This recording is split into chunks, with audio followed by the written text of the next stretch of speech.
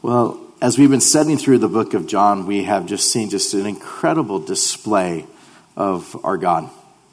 We've gone through and he begins the book by saying, in the beginning was the Word, and the Word was with God, and the Word was God.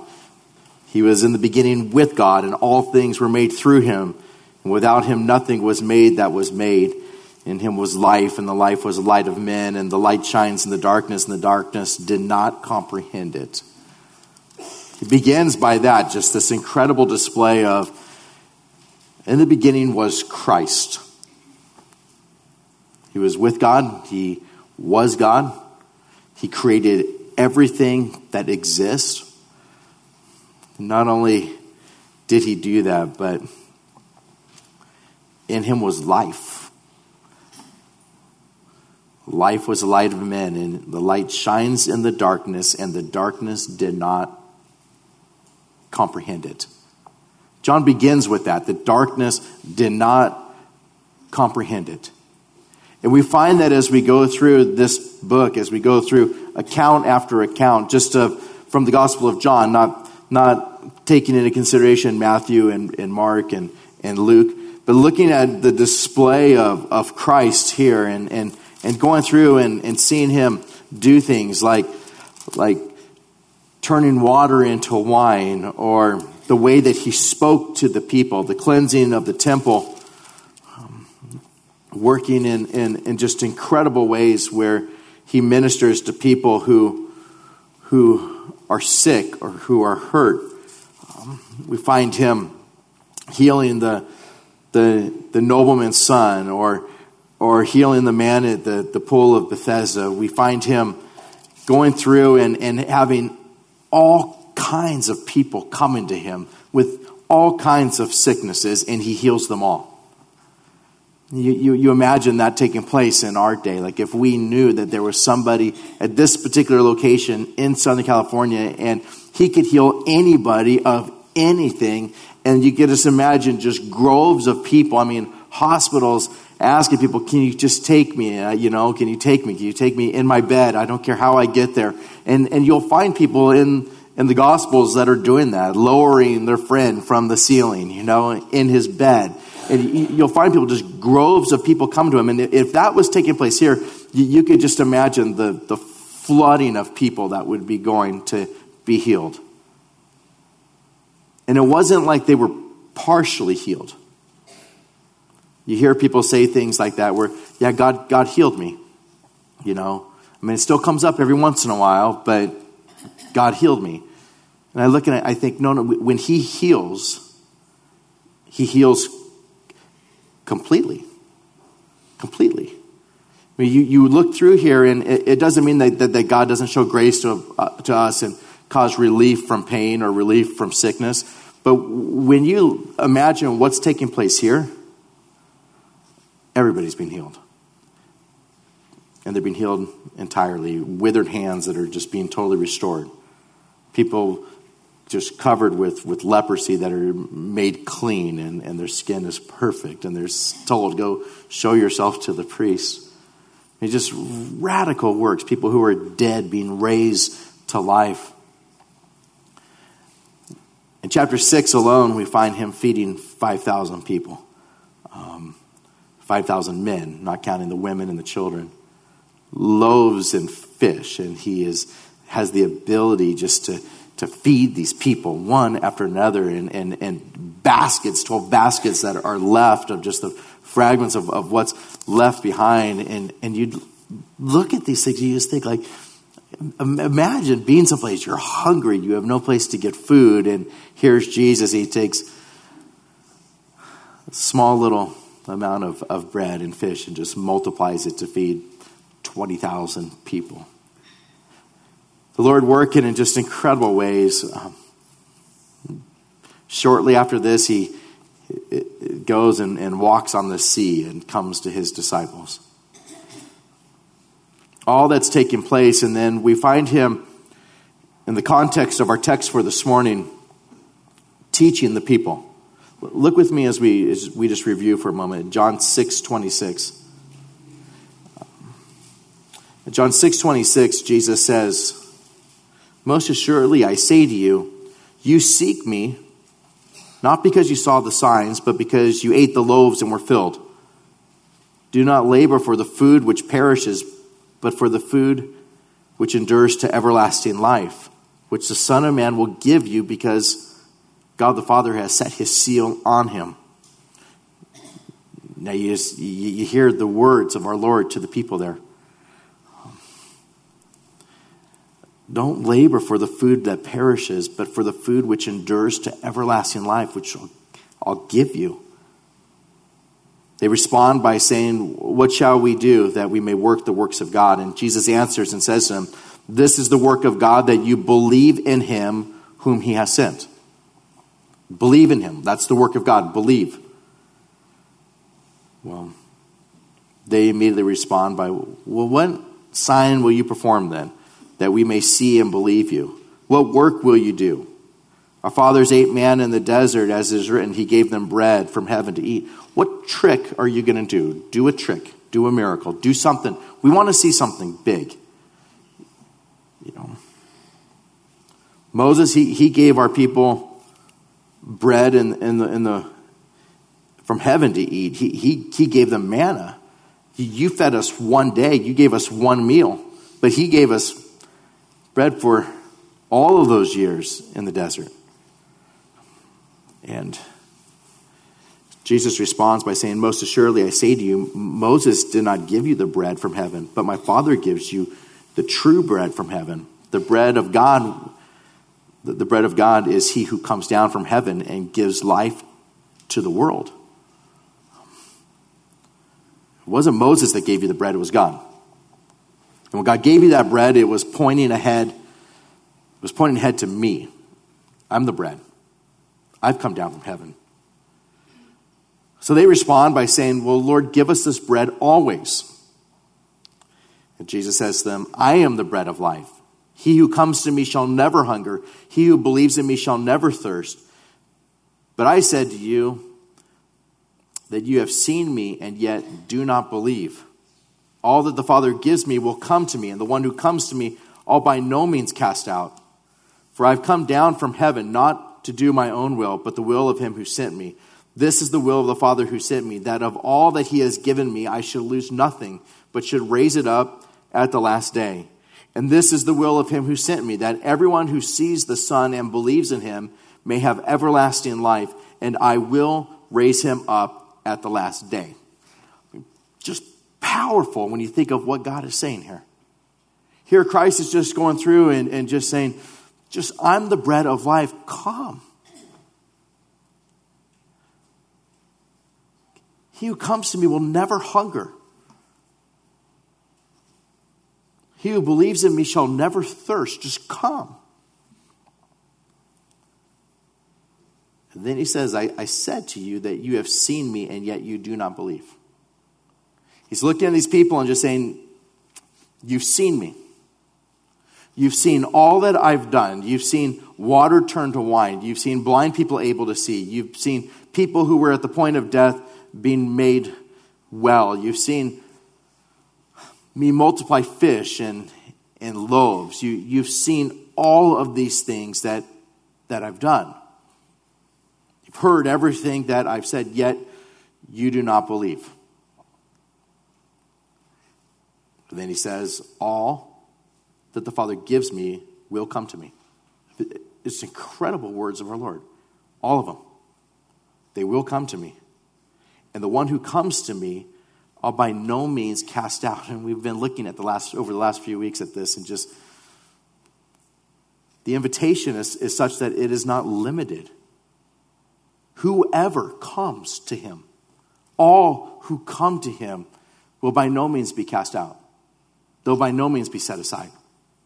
Every person who is here, regardless of your age, regardless of how much you have been surrounded by the gospel, or whether you're hearing it for the first time this morning, whether you were saved as a young child, or whether you're saved as an adult that has just committed incredible numbers of sin, regardless of whether it is that you're healthy or not, or whether you've been a faithful husband or have been married a dozen times. Whether you've spent years in prison or should have, or whether you were an Eagle Scout. All of them.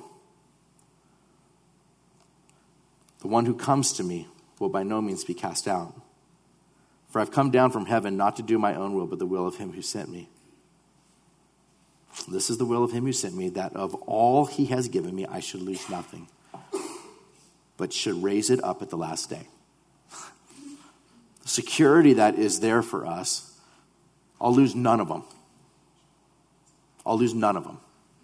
I will raise them up at the last day. Last week we spent our time looking at that particular doctrine and the surety that we have as Scripture makes it so clear, so crystal clear, that he holds us in his hand, and the Father who's greater than all holds us in his hand, and there's no one that can snatch us away. He's the author, he's the finisher of our faith. He began a good work in you, he'll be faithful to complete it. He gives you everlasting life. It cannot be taken away. There's nothing that can separate you from the love of God. There's no one who can condemn you. Well, after hearing all of these things, in verse 41, the Jews then complained about him because he said, I am the bread which came down from heaven. Immediately they go to a place of complaining. They hear all of these things. They see all that they've seen. And their hearts are at a place of, who does he think he is to say, I am the bread which came down from heaven? How can he say that?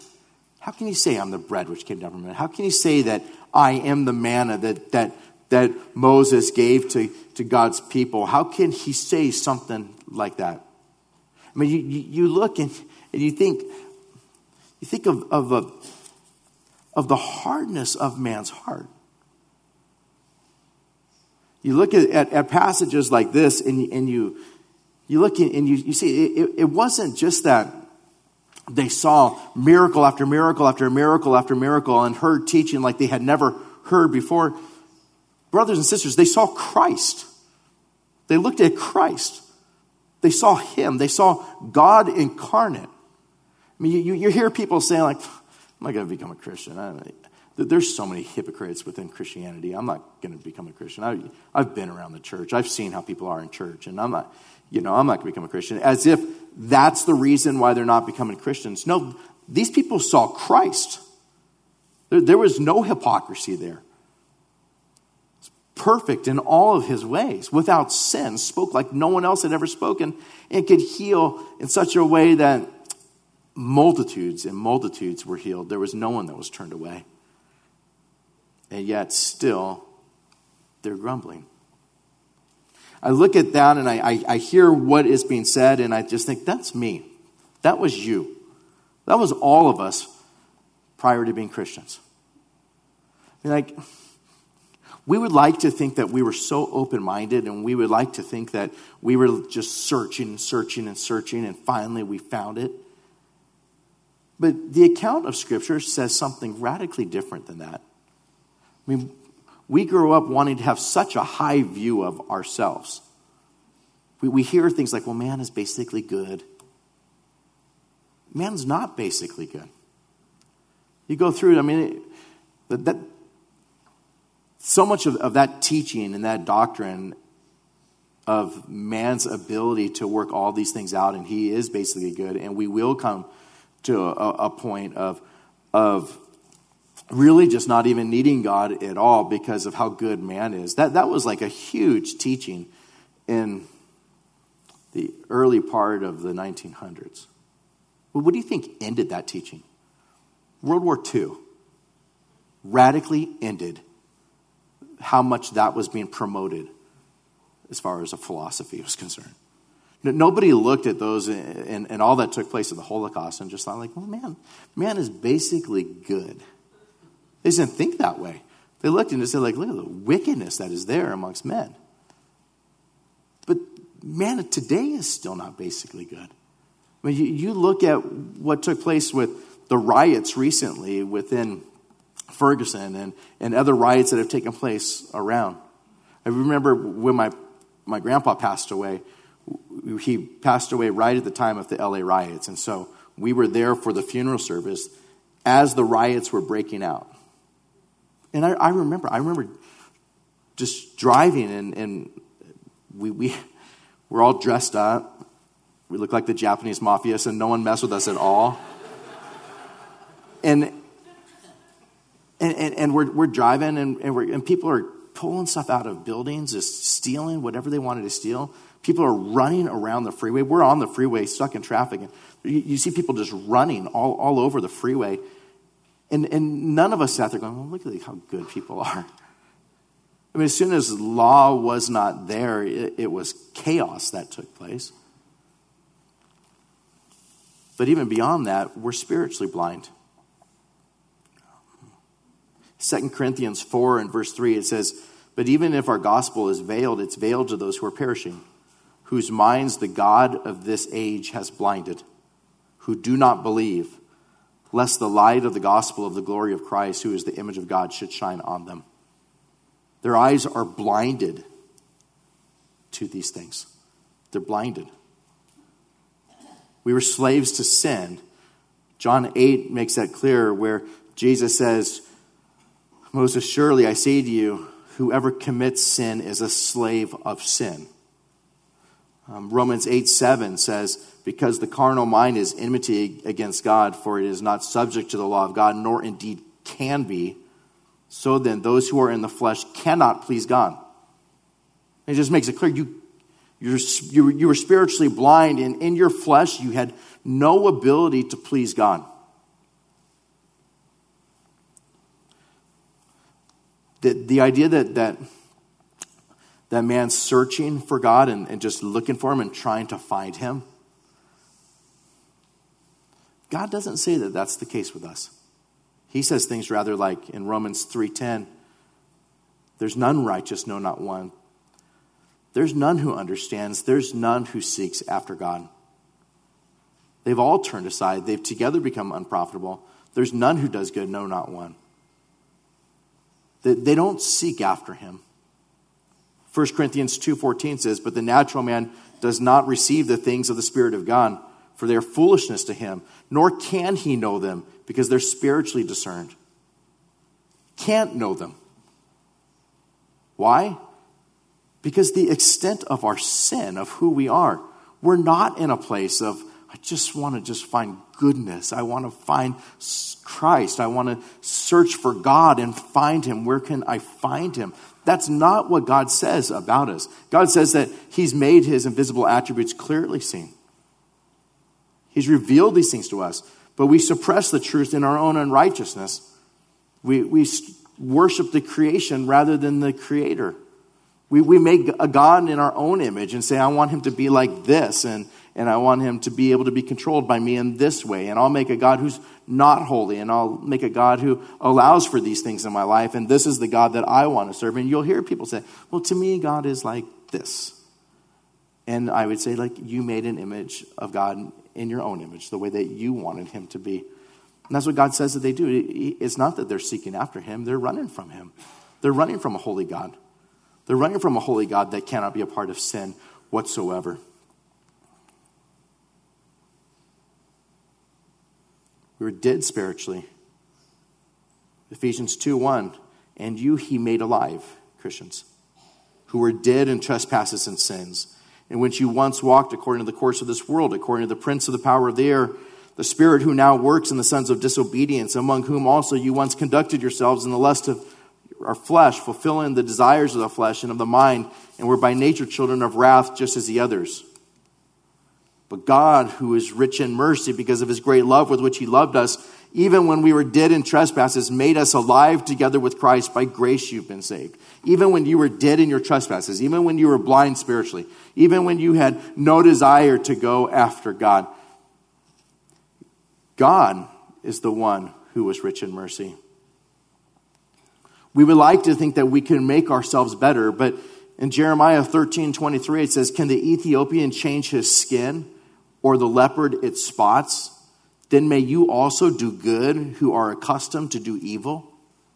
Is it possible? I mean, can you go to somebody who is an unbeliever, somebody who wants nothing to do with the things of God, and can you go to them and say, love the Lord your God with all your heart and with all your soul and with all your mind and with all your strength, and always love your neighbor as yourself, and don't covet, and don't become angry in a place that is sin, and don't lust, don't do these things. And can they, by their own willpower, say, I will do that from this point on? It's just not possible. Our hearts are prone towards evil, and it cannot be changed unless it is God that changes us. And so we look at this in the account here before us, and they start grumbling. They complain because he said, I'm the bread which came down from heaven. And they said, is not this Jesus, the son of Joseph, whose father and mother we know? How is it then that he says, I come down from heaven? It can't be anybody other than Jesus, the one who's the son of Joseph. Mary's his mom. We know him. How can it be that he says things like, I am the bread which came down from heaven? I mean, forget all of the miracles that have taken place. Forget the fact that you go through and you see it all throughout Scripture that there was a Messiah who was going to be coming, and he had to become a man. I mean, you go through, you see it.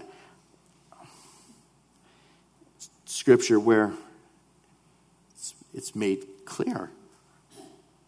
Unto us a child is born. A son is given. He should be called what? Mighty God.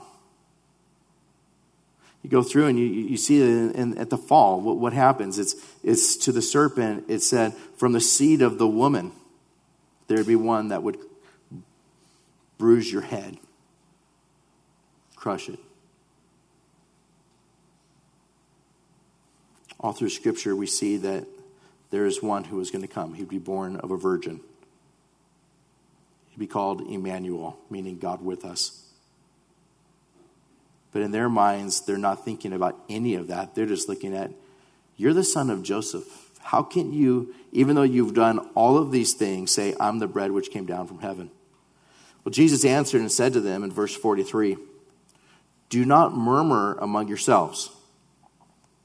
Do not murmur among yourselves. Here they are complaining. How can you say that? You can't say that. And they're murmuring amongst themselves. And Jesus says, do not murmur among yourselves. The next thing that he says is, no one can come to me unless the Father who sent me draws him, and I will raise him up at the last day. What he says there in verse 44 is directly related to what he said before that. Do not murmur amongst yourselves. Why? No one can come to me unless the Father who sent me draws him, and I will raise him up at the last day. To me, I'll read a verse like that, and it's just glorious to me. I mean, to think of who I was, dead in my sins and trespasses, spiritually blind, not seeking after him at all. The inclination of my heart was evil. I had no ability to change my spots or to change my skin. I was in sin and a slave to sin. And then, and so were you. And then to think what God has done for us. To think that He takes us in through His Word and causes it to come alive to us. His Word is such that it doesn't return void. Through the power of His Word, through the gospel that we find in Scripture, we look and we read and we see, and He takes us who were so proud and so arrogant and felt like we could just do everything by ourselves. And He shows us our sin. If you're a believer here this morning, He showed you your sin, didn't He? You know. You know there came a point where you looked and you're like, I need a Savior. Badly. I have sinned. I need help. Not only that, but he made you long for him. It changed your heart. He changed your affections. We all sin, right? We still sin. If we say we're without sin, we lie. The truth isn't in us. We sin. But it doesn't change that we love righteousness now. We want to love him with all of our heart and with all of our soul and with all of our mind and with all of our strength. We really want to love our neighbor as ourselves. We want to love the lost. We want to go and proclaim the gospel here and even to the uttermost parts of this world. We see people who are in need and we want to minister to their needs in the name of Christ. Not that they would look at us and be like, wow, you guys are amazing. But rather that they would be at a place of who is this God that they serve? Everything that we do, Lord willing, is pointing people to Christ. We want to point them to Christ. We look for opportunities in talking with people to proclaim the gospel to them. We want that.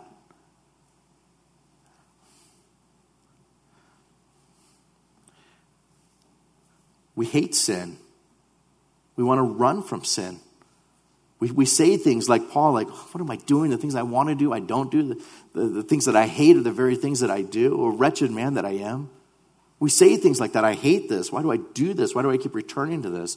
We call upon God in prayer. God, please keep us from sin. Keep me from this sin. Help me to pursue you. Help me to love you properly. Help me to worship you in spirit and in truth and all that is within me. Help me to not love the things of this world. We pray things like that because God has done this radical change in our hearts. We want to spend time with him. Like the psalmist says in Psalm 63, where he's just there and he says, I long for you. Like in a dry and thirsty land where there is no water. Because your loving kindness is better than life, my lips will bless you. They'll praise you. I mean, we want him. Early in the morning, I'll seek you.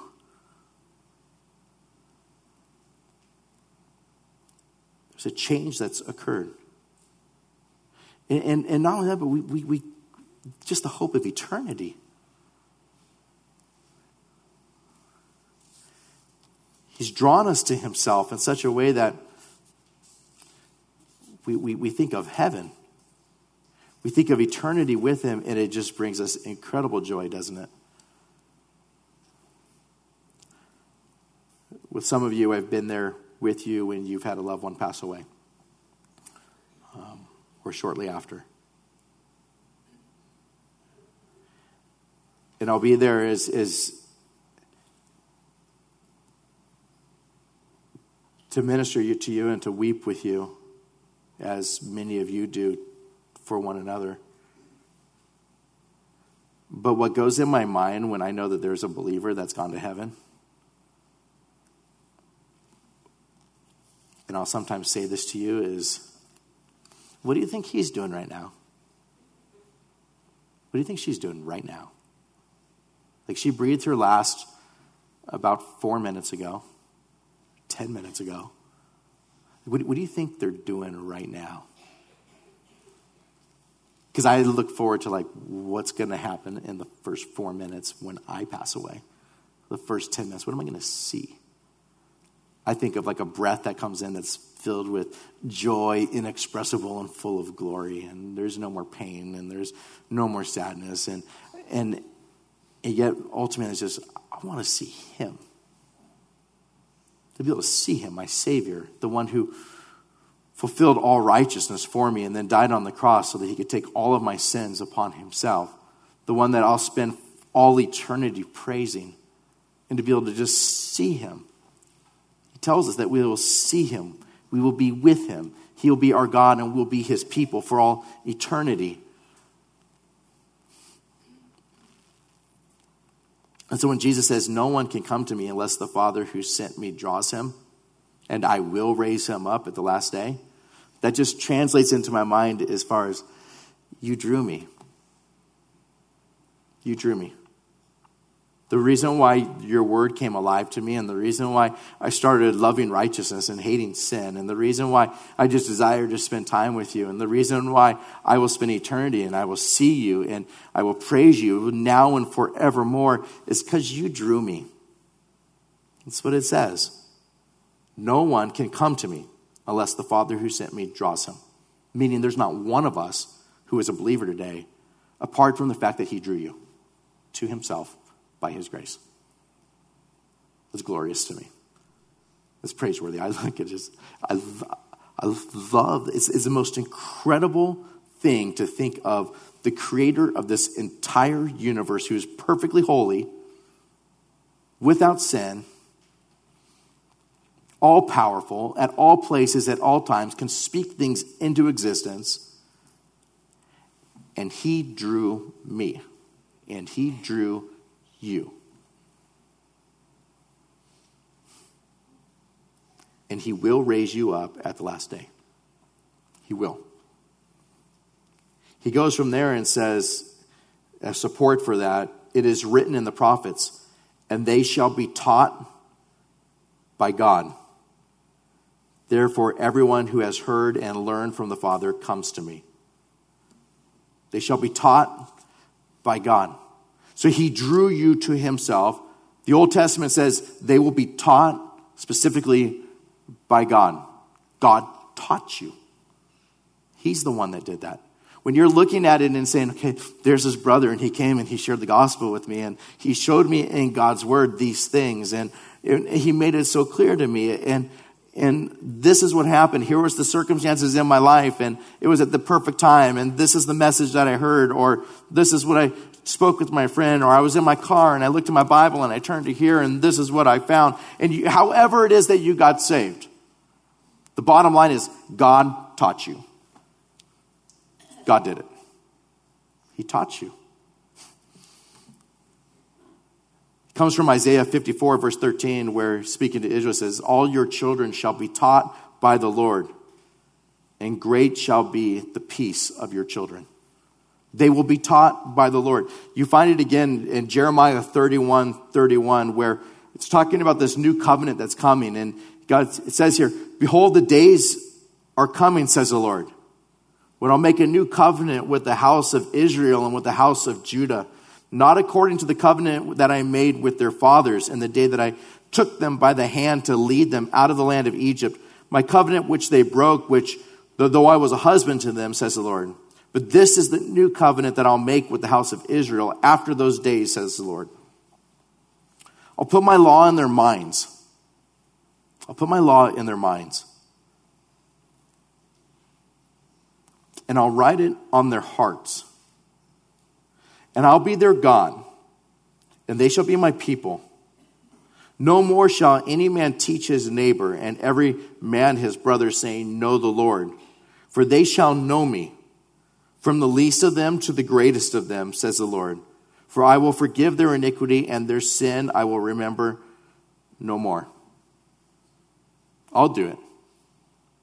I'll teach them. And we look at this and we take this into today and we think, how did he do that for his people? We think ultimately of Christ. They saw him. They saw Christ. They saw God with them. They looked and Jesus says, he who has seen me has seen the Father. I mean, they were able just to look right into the person of Christ and see the Father. Not only that, but it's recorded for us in Scripture to where we can look at that and see the Father. We can see his heart. We can see a God who will humble himself and become the least of all men and then willingly go to the cross and take our sins upon himself. And even in the midst of all of it, say things like, Father, forgive them, for they know not what they do. We will see him do that.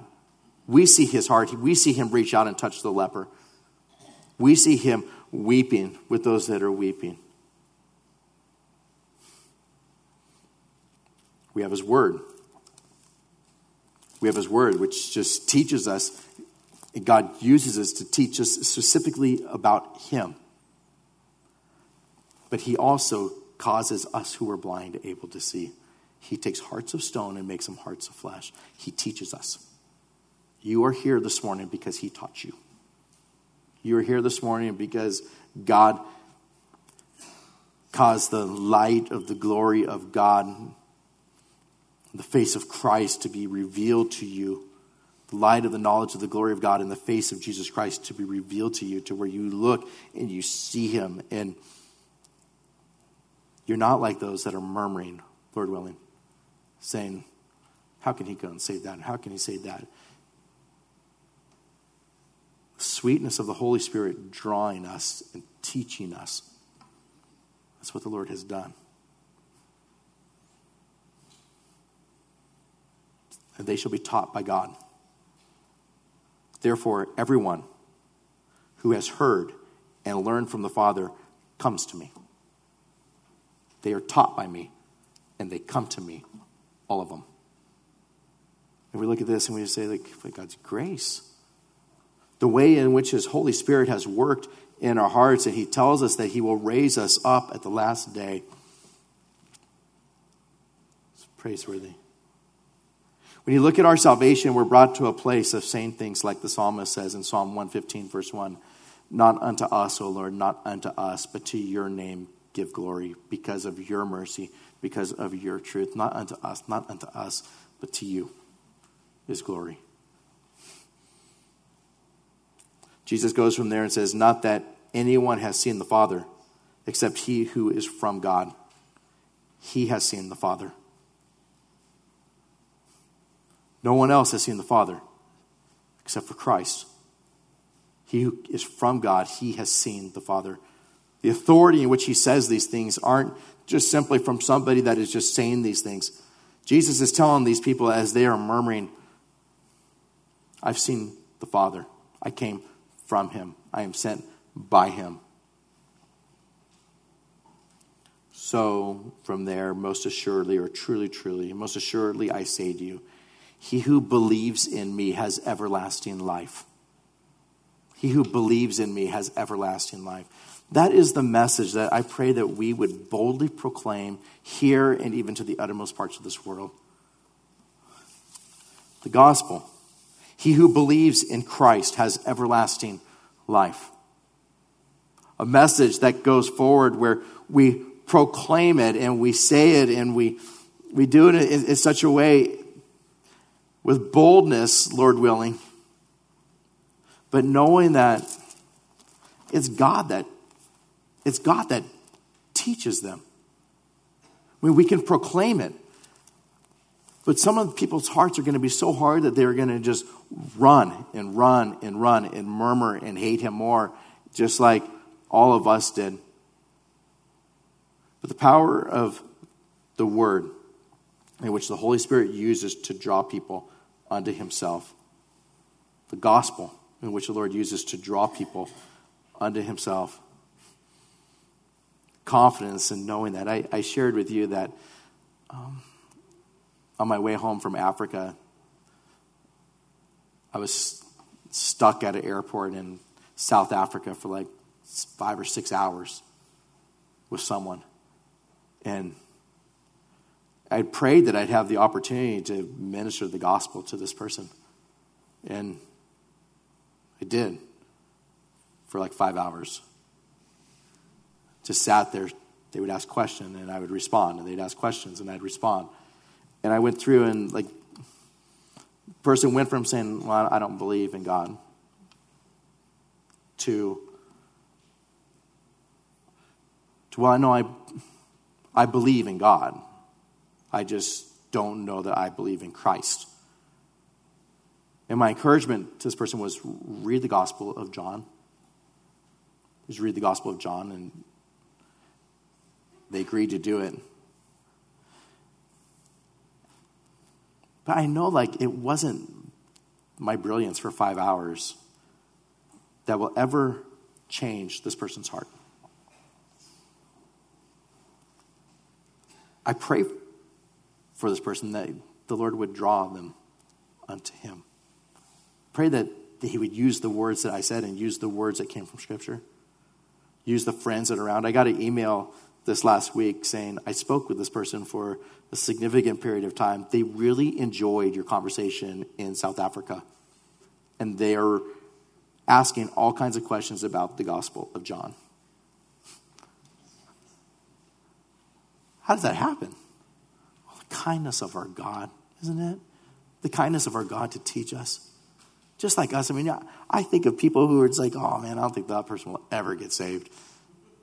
And what does God do? He saves them. You see people who are just, that they've been stuck in their ways for so long, and all of a sudden the Lord just changes their hearts and causes their eyes to be open, and all of their hope and all of their faith is in Christ. That's why we proclaim the gospel, isn't it? With boldness, just boldness in proclaiming the gospel, because we know that the Lord uses his word to accomplish his purposes, and there's nothing that's too hard for him. And we pray and we pray and we pray and we pray for the lost. We pray that they would come to salvation. We proclaim the gospel. We go and just the feet that go and just preach the good news, and there's gladness in doing it. May we just do that. May that message of most assuredly I say to you, he who believes in me has everlasting life, be that which we just repeat to others. Look at what Christ said. Look at what he said. Look at what he said to those that were murmuring against him.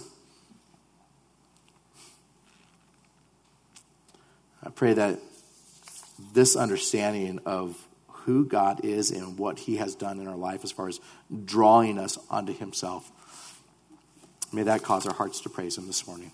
Amen. Let's pray. Lord God, we thank you for our text this morning. To be able to look and to hear you say that you drew us to you. Our Father in heaven drew us and brought us to the Holy Godhead. You taught us by maybe a friend, by maybe someone that was just reading God's word to us, maybe a sermon, maybe a mom or a dad or a brother or a sister. Maybe by just the sweetness of your still small voice. But you taught us. It wasn't that some of us were drawn by you or taught by you. All of us were. And we give you all the glory for our salvation. There is a reason why we love you, Lord. It's because you first loved us. The reason why we love you is because you drew us unto yourself. You taught us. Even when we were dead in our sins and trespasses, even when our hearts were far from you, even when our hearts were hard, Lord, while we were yet sinners, you died for us and you taught us. I pray that this would be a sanctuary filled with saints that are in love with their Savior on this morning for what you have done in our lives. But surely in a sanctuary like this, there's those that possibly don't know you. Maybe, Lord, on a morning like this, you're drawing someone to you at this very minute, showing them their sin and showing them their need of a Savior, showing them that you died on the cross and took all of their sins upon yourself, and you fulfilled all righteousness to give it to them, and that they can have it by faith in you. That whoever believes in you, Christ, has everlasting life. And I pray that you would draw them unto you this morning, and that this would be the day in which they come to salvation, and their faith and their hope is only and completely in you, and that you will raise them up the last day. It's by faith in you alone, that we are saved. We pray, Lord, we're so dependent upon you. There's no brilliance in my ability to teach that could ever change one heart, or lack of brilliance that could ever change one heart. It's only you that can change a heart, Lord. It's only you that can cause these words to come alive, and we pray that you would do that in each person's heart here this morning, that there would not be one person that leaves the sanctuary without having all of their hope and their faith and their trust in you, Christ, and your work upon the cross. We thank you, Lord, so much for the gospel. We thank you so much for drawing us unto yourself. Not unto us, but to you be glory, Lord. In Jesus' name, amen.